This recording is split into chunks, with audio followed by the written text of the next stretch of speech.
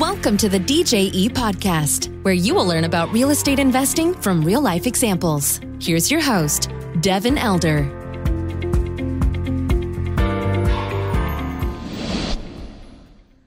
Today on the show, we've got Chris Roberts of Sterling Rhino Capital. We had a really good conversation. He's a multifamily investor. He's an entrepreneur involved in a lot of different things. He's got an education platform, super high energy guy. He shared his story and was really gracious with his time and kind of sharing the journey and the struggles and the wins along the way. I think you guys are going to enjoy it. Before we get started, if you have interest in seeing future DJE investment projects and you're not already in our investor portal, you can just go to djetexas.com and sign up for the portal right there, or schedule a quick 15-minute call with our team so we can answer any questions that you have. Again, that's at djetexas.com if you want to see our future projects.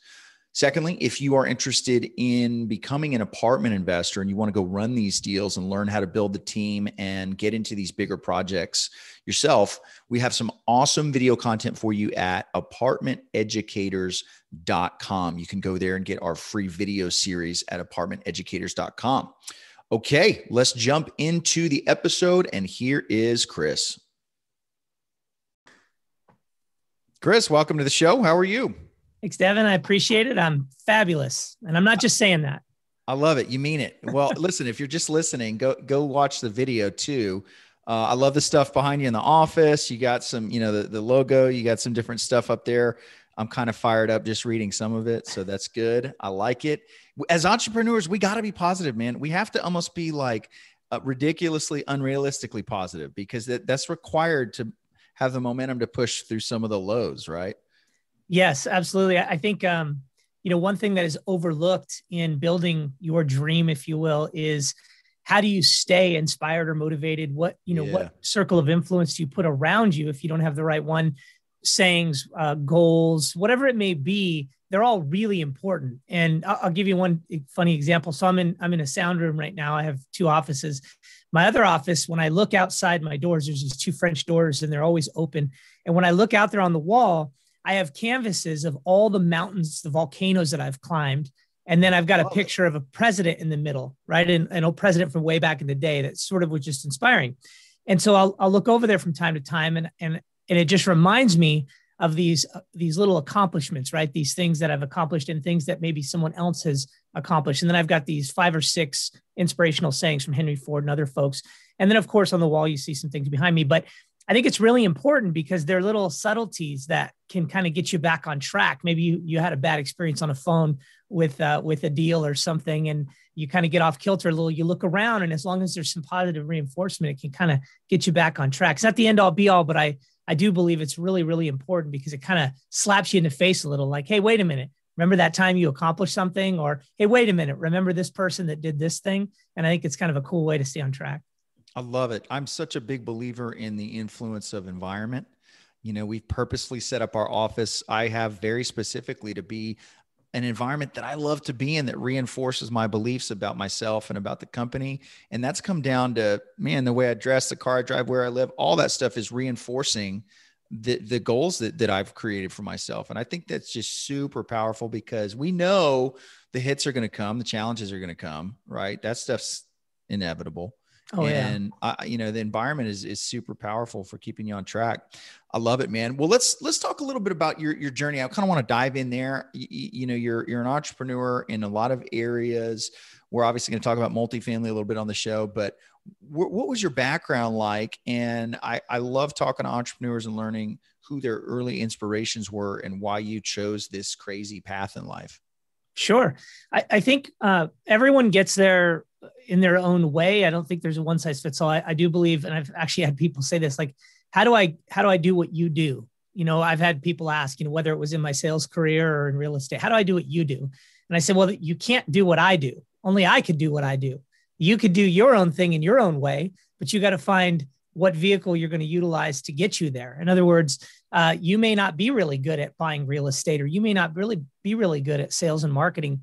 What is it that you're really good at, or what do you like to do? And where do you aspire to be and why? Like, I want to make $1 million. Well, okay, why? Why do you want to make $1 million? Or whatever it may be. And so we have all these conversations with people, and it's funny because I think there's this persona, this perception out there that, oh, if I just believe I can do this. Well, no, it's not that simple. And so for me, it started from a need, more of a necessity at a young age than anything. And it was, struggling as a kid, not really having much, not having a real support system, and just kind of looking around and seeing some people that were successful way outside of my circle of influence, and just saying, gosh, how do you get there? Like, not, I want to be a millionaire or whatever, but how do I get there where those people seem like they're just worry-free? And I didn't know at the time, but a lot of that was based on, decades of hard work, right? Yeah. And Right. grinding and chiseling the rock and saving and whatever it may be. So early on, I had that vision, if you will. At the time, I didn't know it, but thought, I just don't want to be where I am. How do I get to a place where they are, whatever that is? And then as I began working in life and getting out on my own at a really young age, I was fortunate to come across a few mentors. They inspired me, put a few tools in front of me, kind of put bumpers on me and put me in the right lane. And at that time, it was a sales and marketing career that really propelled me. And I believe that the mentor, particularly one mentor, saw in me that my strength was communicating and just having good energy. And funny, to digress for a second, where that good energy came from was that was the only thing I could control as a young person, was sort of my attitude and my energy. I had nothing. I didn't have the pedigree. I didn't have money. I didn't have a nice home. I didn't have the support system, didn't really have a dad around, and just, all I had was my attitude. Right. And so they saw in me, use that attitude to go out and make something of yourself. And they kind of, I guess, pushed me or drove me down a sales and marketing career. And at first I was scared to death because I'm working for this guy thinking, man, I love this job. What are you talking about? Like, sales and marketing? Like, I don't know anything about that. He's like, you don't have to. He's like, you're good with people. You enjoy talking. You should just go down that path and you'll figure it out. And he was right, because I developed an incredible sales and marketing career. We've had tremendous success over a 25-year career. And then got into investing in multifamily and other things, software. I'm a partner in other companies, but that's really what drove me early. And now it's giving back and building businesses and just kind of, I guess I'll use the term loosely, winning or accomplishing or achieving. I just enjoy the challenge in problem solving. And that's kind of where I am today. So the motivation or inspiration is completely different than it was when I was younger, if that makes sense. Yeah, 100%. I really resonate with basically all of that. Thank you for sharing. I think I hit a point where I kind of achieved a certain level of what I had set out to achieve with some passive income and stuff, and went through kind of a weird period, kind of an identity thing, and it came back to where I am now, which is my brain's got to be engaged in something, man. If I'm going to be happy, I got to be working on a puzzle, and the puzzles seem to be getting bigger and bigger and more complex, because that's what fires me up, man. And, I love to play golf, go fishing, I got a million hobbies, but I need to engage my brain, and business I've found is like the best way to do that. Right. Absolutely. Yeah. I'll tell you, it's funny. Just on a total side note, but it got me thinking about you talking about engaging the brain and the challenge and such. I had a client of mine once. I've shared this story, I think, once before, but he had a really challenging problem to solve. And he said that he had asked several people to help him solve it. And it was just a complicated situation. And it was just going to require a lot of grinding and like digging in and whatever. And I solved this problem after, several hours, but I got it done. And I remember him saying to me, if I was stranded on a desert island, you're the one person on earth that I would want there with me, because I know you would get us off this island. And he goes, and I mean that, like, beyond anyone in my life, you're the one I'd want there. And I thought that was funny. And I think about it now, it's like, wow, that's really cool. But he knew that no matter what it took, I was going to spend hours, days, whatever, I was going to get it solved.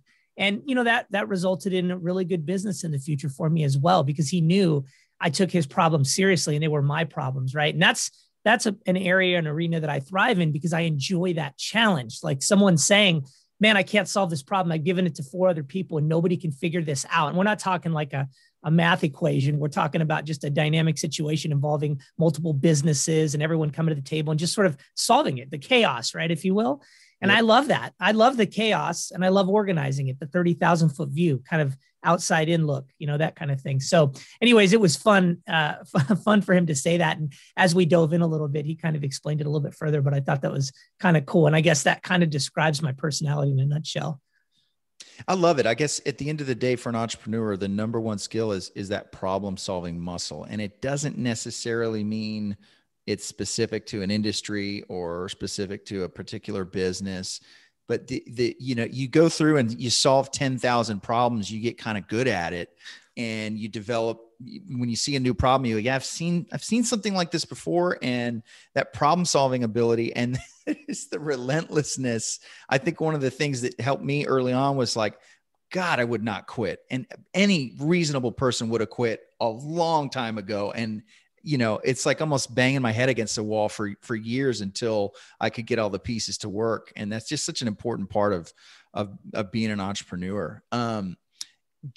Let's talk a little bit about multifamily specifically. When, you have your sales career, you had some early mentors that put you on the right track. When did you get introduced to real estate, and what did that look like? What did that do for you that you wanted to pursue that more? Yeah, game changer. I mean, everyone I've talked to that's been successful in real estate said that obviously it's changed their life. It opened their eyes, created financial freedom, you name it. Even there's so many things that people say about it.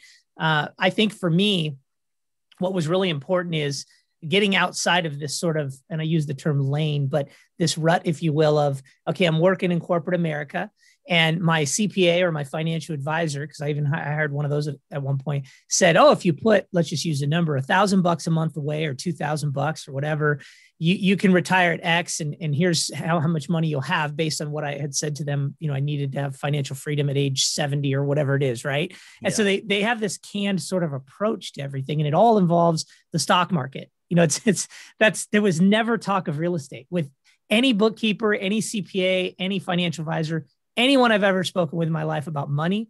No one spoke about real estate. Crazy. Even my original, it's amazing, right? Even my original mentor, he had real estate, right? And multiple businesses, but he never really talked about the power of the real estate in his portfolio. He always talked about his businesses, and he was a retired CPA as well. So I was fortunate to be mentored by him.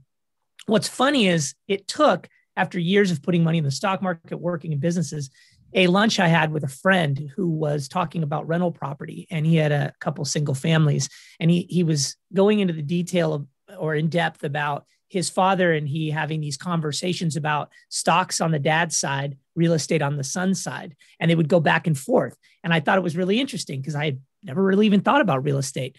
And as we got to diving in, I pulled out my napkin, he pulled out his napkin, and we're literally writing equations and different things on these napkins. Like, wait a minute, if you did this over a year of time, 2 years, blah, blah, blah, returns. And I was blown away when he was done with the rental concept, right? And you know that, so I don't have to dive in.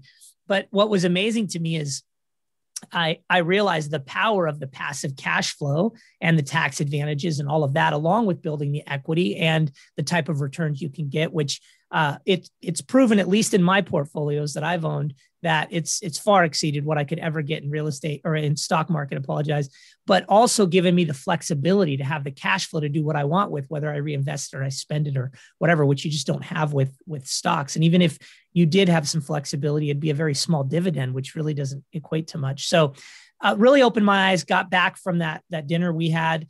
I was off on a business conference at the time, and just immersed myself in the real estate world, and read about 5 books on rentals and multifamily and other things. And then bought my first foreclosed property 6 months later, again, and then started rolling with the single families. And then it dovetailed into exponentially growing, which led me down the multifamily path. And I've traded land and new construction, some other things, but really it was that dinner that springboarded me into a really good career of multifamily. I love it. I remember I was working a corporate job a few years back. Buddy of mine said, yeah, you ought to have lunch with so-and-so that had like 2 rental houses. And I thought, how cool is that, man? That guy owns rental house. Like, I want to be like that guy. And we had a lunch in the middle of the week, and he actually referred me to another mentor group, which he was not a part of. He just casually mentioned it. I joined that, and I just started going gangbusters. And that lunch was the catalyst for this giant business that we have a few years later. It just, man, you never know where life's going to take you. But I love it. Thank you for sharing that. But very, kind of natural trajectory, right? Single family gets you in the door. People can understand it. You can get started with a reasonable amount of capital. It doesn't take too much capital. And then you run into some constraints, right? If you're managing it yourself, or scalability. What did that pivot for you into multifamily look like? And how did you make that transition? Great question. And I don't think the process itself is talked about enough leading into and then going through the multifamily process. And the reason I say that is I talk to a lot of people that they'll say, well, okay, I have a couple single families. I want to get into multifamily. What's next? Or I've signed up for a mentor program. What's next? And so I'll dive into that a little, but I'll start with one of the things that I guess sort of set me up for success was having a dynamic sales and marketing background, because I have no problem talking with people. I feel good in that space. I'm comfortable and I love hearing people's stories. So that's helpful, because if you're comfortable in that environment, you can talk to brokers, you can talk to sellers, you can talk to, you can talk on podcasts or whatever. So if you're not strong in that arena, I would work on that a little bit, just so you are a little more fluid in your communication. Of course, you can bring a team member in to help you with that, but that was one of my strengths initially. And then because I was a business owner and had built business plans and executed pro formas and been up against really audacious sales goals and things like that, I understood what it was to accomplish things or hit markers or problem solve. And so those things for me out of my previous life were very helpful. And I say that because I think sometimes people get in, and let's just use an example. Let's say you're an employee of a company, but you haven't been in a leadership role. You've never built a business plan. You've never been on an interview or spoke in front of people, right? It can be pretty hard to get into this world and very overwhelming. And so if you don't have any of that experience, I would encourage you to go out and find at least one more team member. And you don't have to start a business together. You can each have your own little LLCs and you just partner together on your next adventure, and you start another LLC with your two LLCs for that particular asset you're purchasing, even if it's a 10 unit or something like that. So I encourage you to figure out, and this is kind of what I tell people right out of the gate, is what's your value proposition, be it I'm a good speaker or I'm good with numbers or whatever it is, and then take advantage of someone else's skill sets to strengthen those weaknesses, maybe that you have, and you can go and do it together. But make no mistake, this is a business. It's very serious. In most cases, you're, especially in the syndication space, pooling other people's money, which could be their retirement money. We take it very seriously, and we run everything like a brand new business. We underwrite really aggressively so that we're conservative. And there's all these moving parts, and we could dive into that a little. But I would say right out of the gate, you have to identify your strengths and weaknesses, what you're really good at, and then just figure out what pieces are first things first, like Covey says, what's most important, and then start building out those things. Don't try to do everything at once, because it's really a lot. That's what I would say to start with. I love it. Yeah. One of the things I like about multifamily is there are facets where people can sort of self-identify where their strengths are. And this is a team sport. You hear that all the time. They're big projects, so it necessitates a team, but people that can speak well, that enjoy being around people, that can have a sales background. I am ridiculously thankful for my corporate sales background, which at the time kind of felt like a grind. And years later as an entrepreneur, I go, wow, thank God I went through that, because that acclimated me to some concepts that have been tremendously helpful in the business. But I love it. If you're naturally weak in an area, it's going to be difficult to become a 10 in an area where you're not. You already kind of have a natural propensity to be strong in that area. And this business, I tell people all the time, you can, whatever your deficiencies are, you can plug in a partner or vendor on it. Doesn't mean it's going to work like magic overnight, but if you've got a capital raising deficiency, man, there are people that are awesome at that you can partner with. If you got an operations deficiency or an underwriting deficiency, there's third parties that can do that. There's partners that can do that. And so you really become more of a matchmaker and putting together that team where you're firing on all cylinders. You don't have any weaknesses as a team. And I love it. And that takes the pressure off of us too, right? We don't have to be all things to all people, and a business shouldn't really run like that anyway. Can we talk about a deal? Can we Sure. kind of jump into an example project that you guys Sure. did and how that worked for you? Yeah, absolutely. We'll talk about one that we closed in September because it was one of the more challenging ones. We're working on a few right now, and we've closed others besides that. But this was really unique in the way that it was a 35-year original owner operator, kind of going into retirement, and a lot of deferred maintenance, and ended up actually dealing directly with the seller. Mostly because everybody just sort of threw their hands up at one point. It was out of contract. I mean, it was an 11-month ordeal, literally, through from COVID, start to finish. Sounds like, right? Oh, through COVID. Yeah. And it was crazy. We closed several deals through COVID.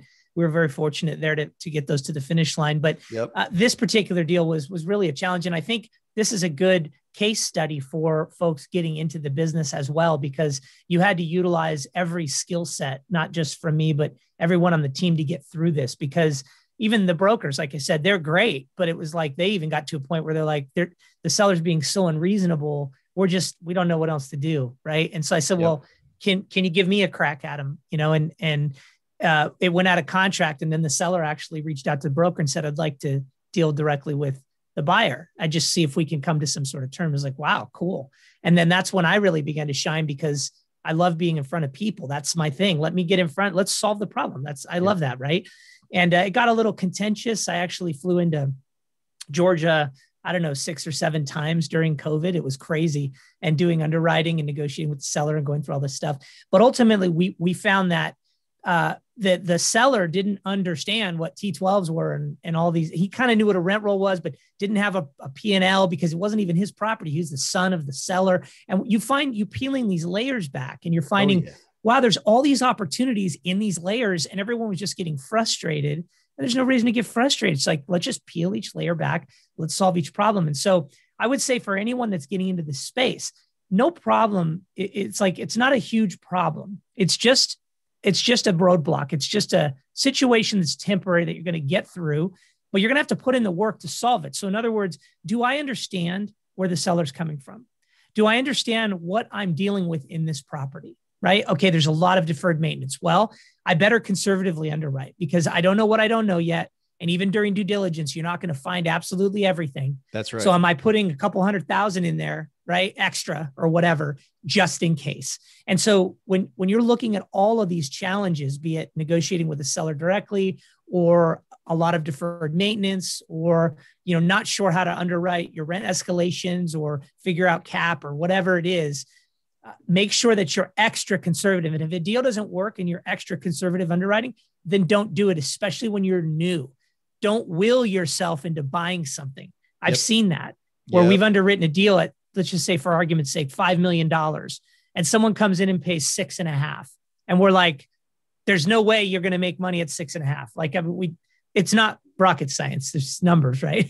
So you look at it, but they do it anyways. And that's a mistake. So take your time. And this particular deal was, and I'll sort of give you the highlights.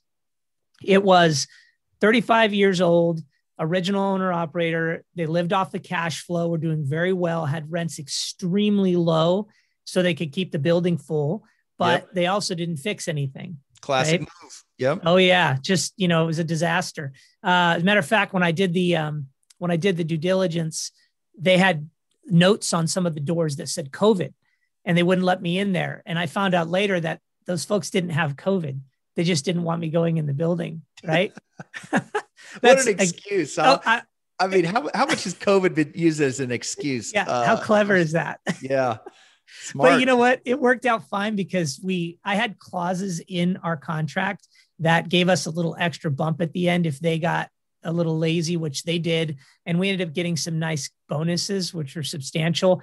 And then on those units, I underwrote for the worst case scenario, $6,000, $8,000, $10,000 a unit, just in case. We were fine, but it was funny, just how he omitted certain things. And it was interesting dealing with the seller directly, right? Which is why you have good brokers, because normally they're the mediators and they keep you guys from getting too emotional and whatnot, but it worked out just fine. And so I would say, be very conservative in your underwriting. Make sure that if you don't understand how to be conservative, you're bringing in an asset manager or an underwriter that can do that for you, or a partner that's really good at that. And then if you're the person, guy or girl, who is really good at dealing with, brokers or sellers, make sure you're the one that's in there dealing with them constantly. Don't pass the people around. Make sure you're the constant communication that they have, so that You're not letting anything slip through the cracks. And then just be relentless and work constantly. We sometimes put in 18 hours a day, 7 days a week, and it's not abnormal. And I know a lot of people that do that. Now,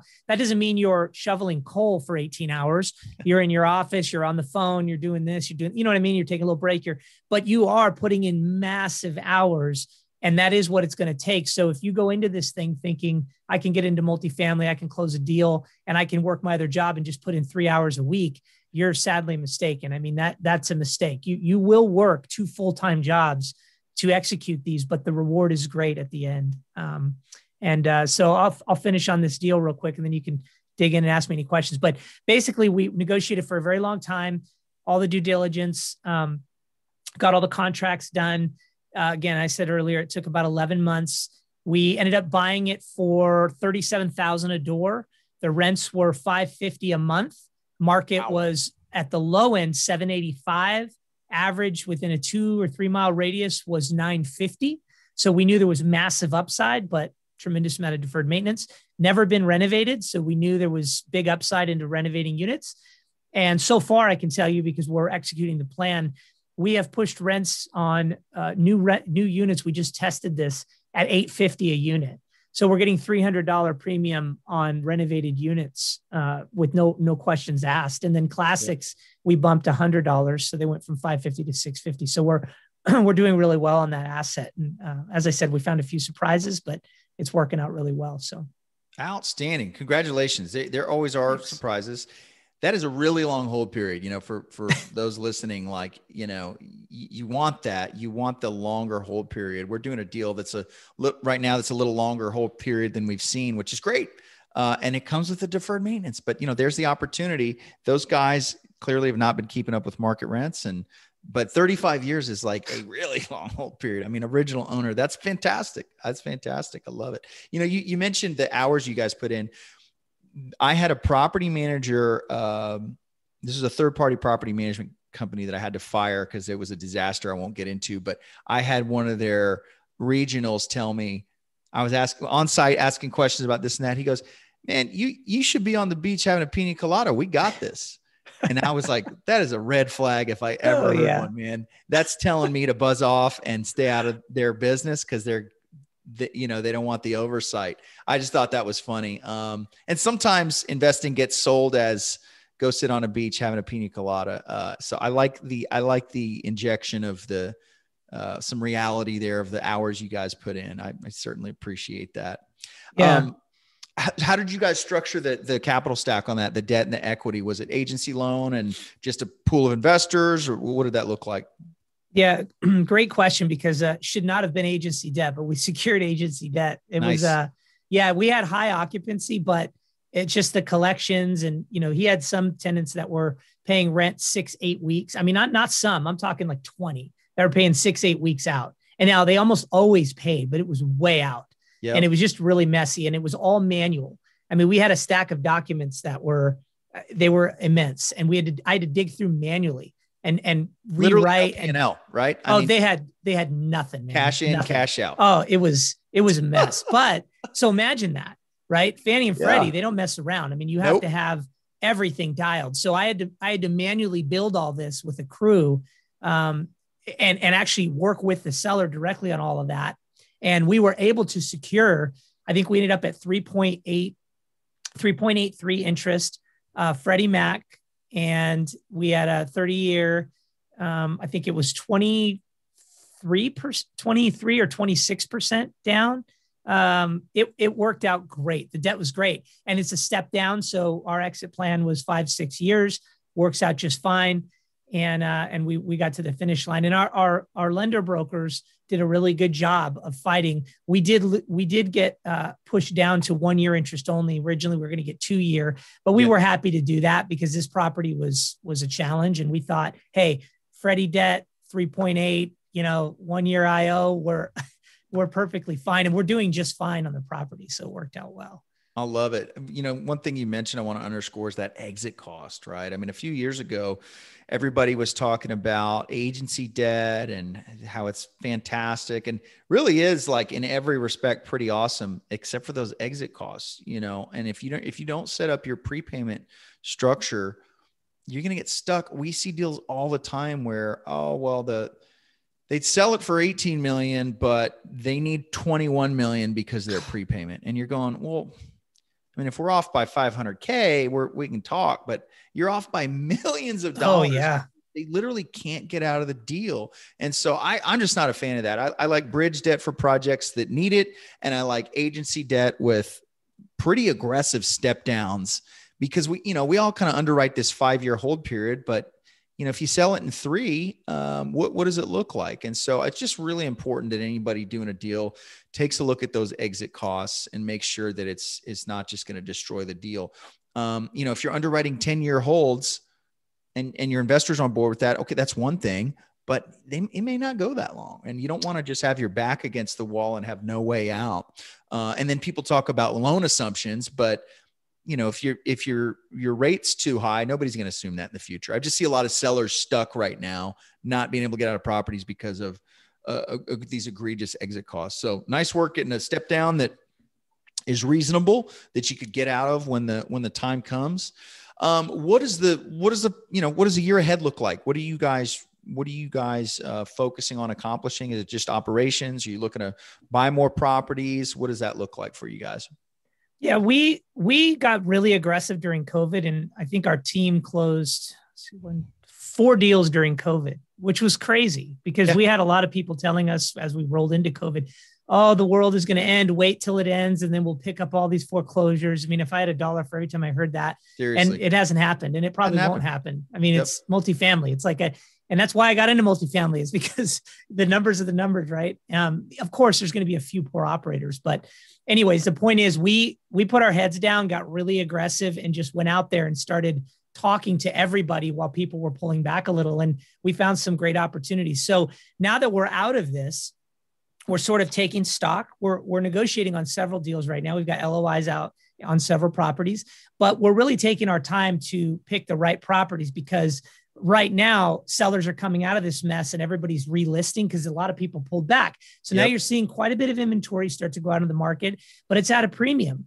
and interest rates have crept up a little bit. And like in this case, while during COVID, we found great agency debt with a good step down and everything else, now we're seeing that agency with the reserves that are still in play are affecting debt. So it's like, you really want the larger balance bridge debt, which is what we're shopping.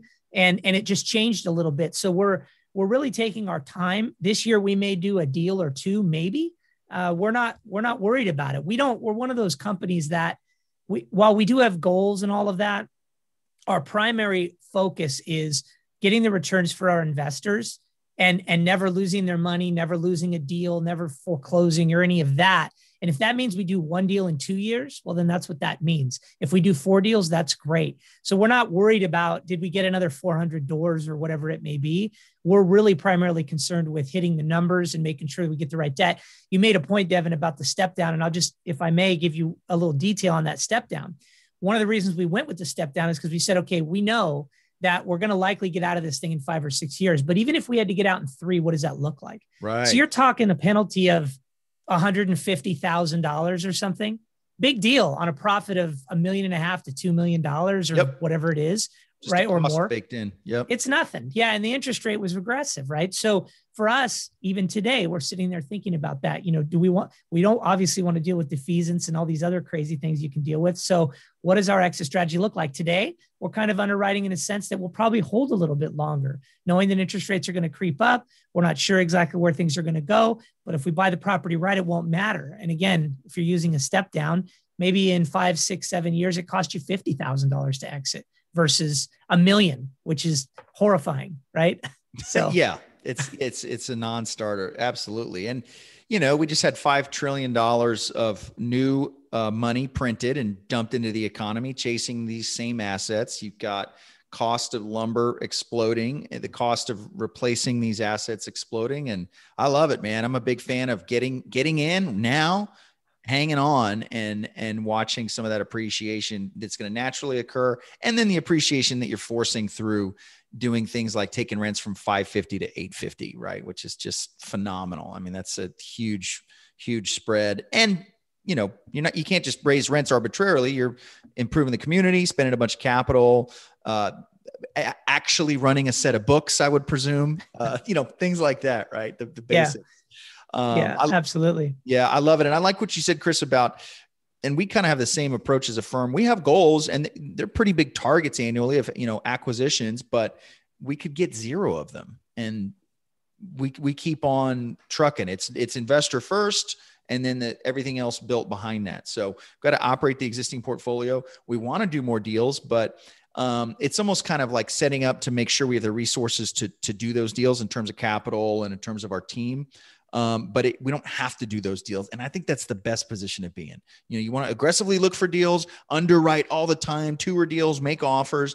But hey, man, if it doesn't pencil, great. That's fine. And I think that's something I think newer people struggle with, is this kind of hunger to get into a deal at all costs. And I'll tell you, you can go buy a deal tomorrow. For sure you can do that.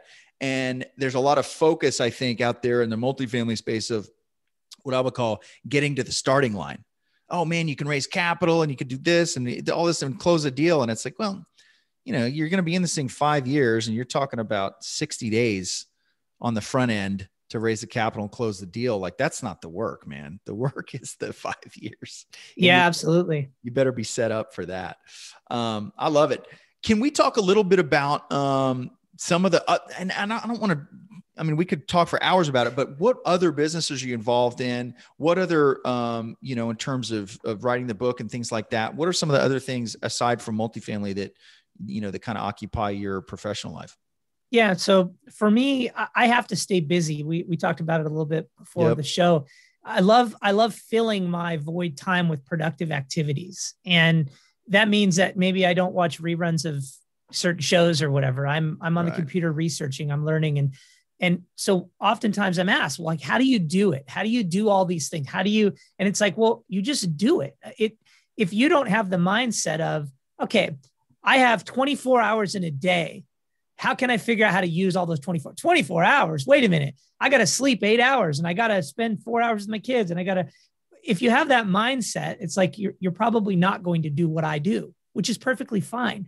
The way I look at it is, how do I utilize the 24 hours? And if there's time left to sleep, then that's what I do. Right. And I end up sleeping probably 6.5 hours a night anyways, because I have a ton of energy. But for me, I'm figuring out, how do I be as productive as I possibly can, as long as I possibly can, and diversify and create multiple streams of income? And I'll dive in for just a second on the other businesses, but so that when I get to the time frame in my life where, and I'm getting there, where I'm sore, or I've got health issues, or, your mindset, you're like, I'm done grinding as much as I grind, or whatever, that you can do that with confidence and still execute whatever it is you're trying to do in a very efficient way. It's not like you're burnt out and you're dead in the water, right? It's like, no, I can still do this thing. I feel good about it because I put in the work early. And now in the second half of my life, I can do the things I really want to do that are fulfilling and such. And so for me, that's the way it's been the last 20, 25 years, is when my friends were buying really fancy houses and driving fancy cars and going on vacations constantly and all this stuff, I was driving my little trailer down to a rental property and swinging hammers and getting home at 11:30 at night, where my hands were so sore I could barely close them. And then I got up, at 6 a.m. the next day and was working the day, and and so on and so forth. And I didn't really think much about it. I just did it. And now it's paying dividends, right? The immense amount of multiple streams of income from the different businesses and properties. And it's incredible. I'm so grateful and thankful that I had the right books, the right mentors, the right mindset to do that early on, because today I'm in a very strong position and I'm still fired up, which is what I love about this space. I'm not burnt out. I'm not bored with it, right? I love it. So the other businesses, I was on a charity board with a gentleman who sold his company for a really substantial amount of money. And I didn't know it at the time, but we'd been working together for 2 years on this charity board. And he said, I'm starting this software company. Previous life was a software engineer. What do you think about coming on and helping me lead the sales and marketing field? It'll only take you a couple hours a week. Sure. Right. So I jumped in, became a minority partner in that company. And now it's been 3 years, but we're now starting to make a profit. Any good company takes a little while, but the foundation's there because he's got a hell of a team of software engineers. And so that's great. So I have that going on. Have sales and marketing company. I think we did north of 25 million 2019 or so. And that's, have volume in the territory and just different lines and things like that. And then have a property management company that runs my smaller assets. So we manage those in-house and have software that obviously you're familiar with that, where we manage our assets because it offsets the cost of management, at least on the smaller stuff, right? And then we have our multifamily space and a few other little things that we do in between. We don't have mentor programs or any of that stuff, but I am very generous with my time with people that ask for it.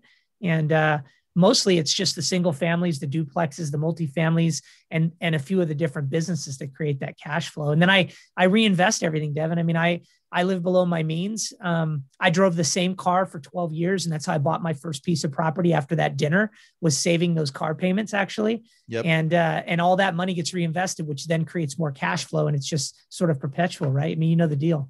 So I love it. Yeah, I love all of it. Thank you for sharing your story. It's really inspiring, Chris. And I think the takeaway is there's these things are kind of available to I don't want to say anybody, but if you're in America, you can go build this. And the difference maker is a whole lot of hard work and keeping after it, man. So I applaud you on your success, and I appreciate you sharing your story. If somebody wants to connect with you, can they reach out, hit the website? What's a good avenue? Yeah, absolutely. I would say if you're looking for a free education on how to do this stuff, we're an open book. We share everything. So you can go on and you can text the word Rhino to 66866. And that's a way to get into our funnel, if you will. You can opt out, but you'll just get all the newsletters and all the information. Check us out on YouTube. We've got, I think, 60 videos now on everything multifamily. Again, just free education. You can find us at sterlingrhinocapital.com, Facebook, and you can reach out to me. And if there's anything I can ever do to help you, I certainly will. We do a lot of charity work with Feeding America and other things. And we have a book where all the profits go to Feeding America indefinitely. We fed, 260 or 70,000 people so far. Real passionate about that. And yeah, man, we just enjoy this space. So if there's anything we could ever do to help any of you, please reach out and we'll certainly do that. Outstanding. Well, we'll link to that in the show notes. Chris, thank you so much for your time. I really enjoyed it. Thank you, Devin. I appreciate your time. Have a great day. You too. Hey, thanks for listening to the show. Hope you found that educational, entertaining, inspiring, all of the above. If you are interested in seeing future DJE investment projects and you are not already on our list in our portal, you can go to the website, djetexas.com. There's a little button there to schedule a 15-minute call with our team, answer any questions you have, and make sure you get on that list to see that next project that comes out. Also, if you're interested in being an investor that runs these deals, we've got a free 7-module course for you at apartmenteducators.com. A lot of great free content there to ramp up your education in the multifamily investing space. Once again, thanks for listening. We appreciate it. We always appreciate a 5-star review. That helps the reach of the show. That's one way you can give back if you enjoyed it. And we'll see you on the next one. Take care. Thank you for listening to the DJE podcast. For more information, please go to djetexas.com.